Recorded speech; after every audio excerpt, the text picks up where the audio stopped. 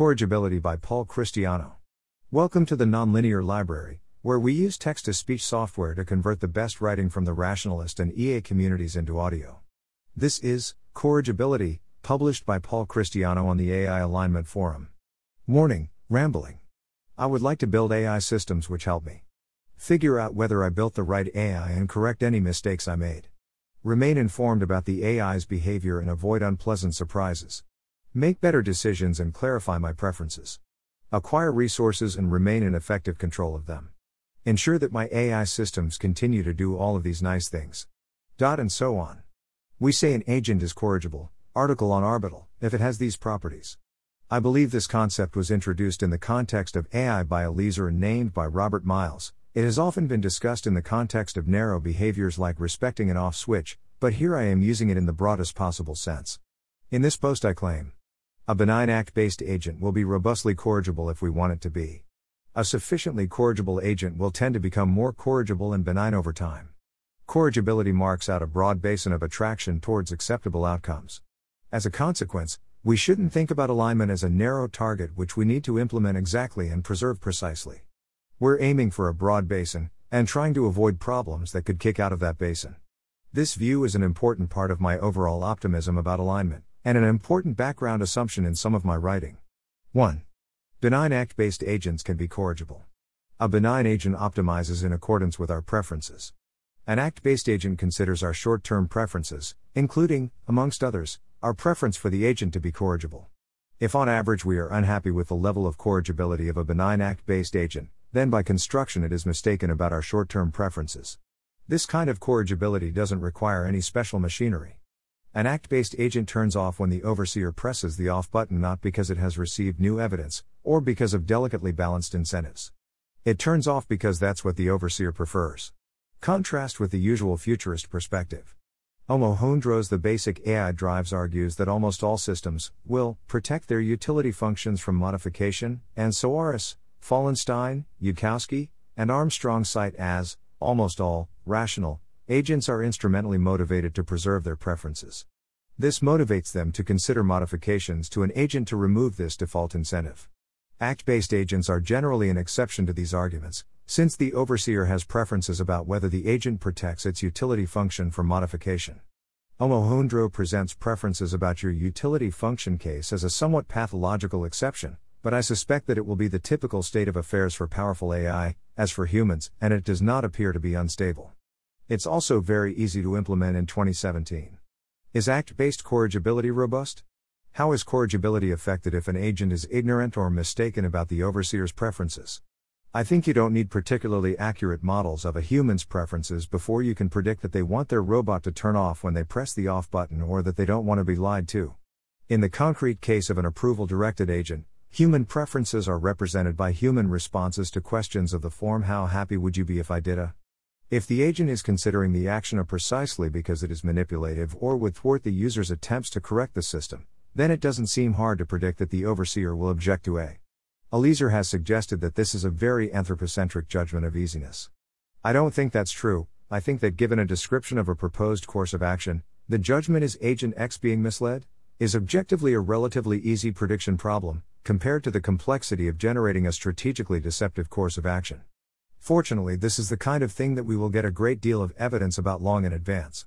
Failing to predict the overseer becomes less likely as your agent becomes smarter, not more likely. So if in the near future we build systems that make good enough predictions to be corrigible, then we can expect their superintelligent successors to have the same ability. This discussion mostly applies on the training distribution and sets aside issues of robustness, reliability of the predictor itself, for which I think adversarial training is the most plausible solution. This issue will apply to any approach to corrigibility which involves machine learning, which I think includes any realistic approach. Is instrumental corrigibility robust? If an agent shares the overseer's long-term values and is corrigible instrumentally, a slight divergence in values would turn the agent and the overseer into adversaries and totally break corrigibility. This can also happen with a framework like Searle, if the way the agent infers the overseer's values is slightly different from what the overseer would conclude upon reflection, which seems quite likely when the agent's model is misspecified, as it inevitably will be, then we have a similar adversarial relationship. 2. Corrigible agents become more corrigible aligned. In general, An agent will prefer to build other agents that share its preferences. So if an agent inherits a distorted version of the overseer's preferences, we might expect that distortion to persist, or to drift further if subsequent agents also fail to pass on their values correctly. But a corrigible agent prefers to build other agents that share the overseer's preferences, even if the agent doesn't yet share the overseer's preferences perfectly. After all, even if you only approximately know the overseer's preferences, you know that the overseer would prefer the approximation get better rather than worse. Thus, an entire neighborhood of possible preferences lead the agent towards the same basin of attraction. We just have to get close enough that we are corrigible. We don't need to build an agent which exactly shares humanity's values, philosophical views, or so on. In addition to making the initial target bigger, this gives us some reason to be optimistic about the dynamics of AI systems iteratively designing new AI systems. Corrigible systems want to design more corrigible and more capable successors. Rather than our systems traversing a balance beam off of which they could fall at any moment, we can view them as walking along the bottom of a ravine. As long as they don't jump to a completely different part of the landscape, they will continue traversing the correct path. This is all a bit of a simplification, though I think it gives the right idea. In reality, the space of possible errors and perturbations carves out a low-degree manifold in the space of all possible minds. Undoubtedly, there are small perturbations in the space of possible minds which would lead to the agent falling off the balance beam. The task is to parametrize our agents such that the manifold of likely successors is restricted to the part of the space that looks more like a ravine. In the last section, I argued that act-based agents accomplish this, and I'm sure there are alternative approaches. Amplification. Corrigibility also protects us from gradual value drift during capability amplification. As we build more powerful compound agents, their values may effectively drift. But unless the drift is large enough to disrupt corrigibility, the compound agent will continue to attempt to correct and manage that drift. This is an important part of my optimism about amplification. It's what makes it coherent to talk about preserving benignity as an inductive invariant, even when benign appears to be such a slippery concept.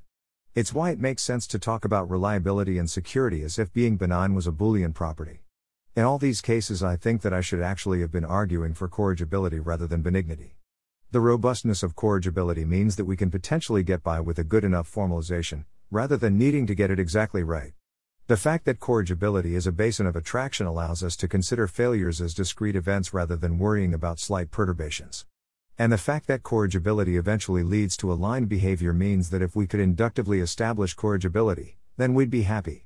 This is still not quite right and not at all formal, but hopefully it's getting closer to my real reasons for optimism. Conclusion.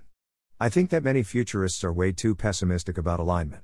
Part of that pessimism seems to stem from a view like any false move leads to disaster. While there are some kinds of mistakes that clearly do lead to disaster, I also think it is possible to build the kind of AI where probable perturbations or errors will be gracefully corrected. In this post, I tried to informally flesh out my view. I don't expect this to be completely convincing, but I hope that it can help my more pessimistic readers understand where I'm coming from. Postscript: the hard problem of corrigibility and the diff of my and Eliezer's views. I share many of Eliezer's intuitions regarding the hard problem of corrigibility. I assume that Eliezer wrote this article. Eliezer's intuition that there is a simple core to corrigibility corresponds to my intuition that corrigible behavior is easy to learn in some non-anthropomorphic sense. I don't expect that we will be able to specify corrigibility in a simple but algorithmically useful way, nor that we need to do so. Instead, I am optimistic that we can build agents which learn to reason by human supervision over reasoning steps, which pick up corrigibility along with the other useful characteristics of reasoning. Eliezer argues that we shouldn't rely on a solution to corrigibility unless it is simple enough that we can formalize and sanity check it ourselves, even if it appears that it can be learned from a small number of training examples, because an AI that seemed corrigible in its infrahuman phase might suddenly develop extreme or unforeseen behaviors when the same allegedly simple central principle was reconsidered at a higher level of intelligence.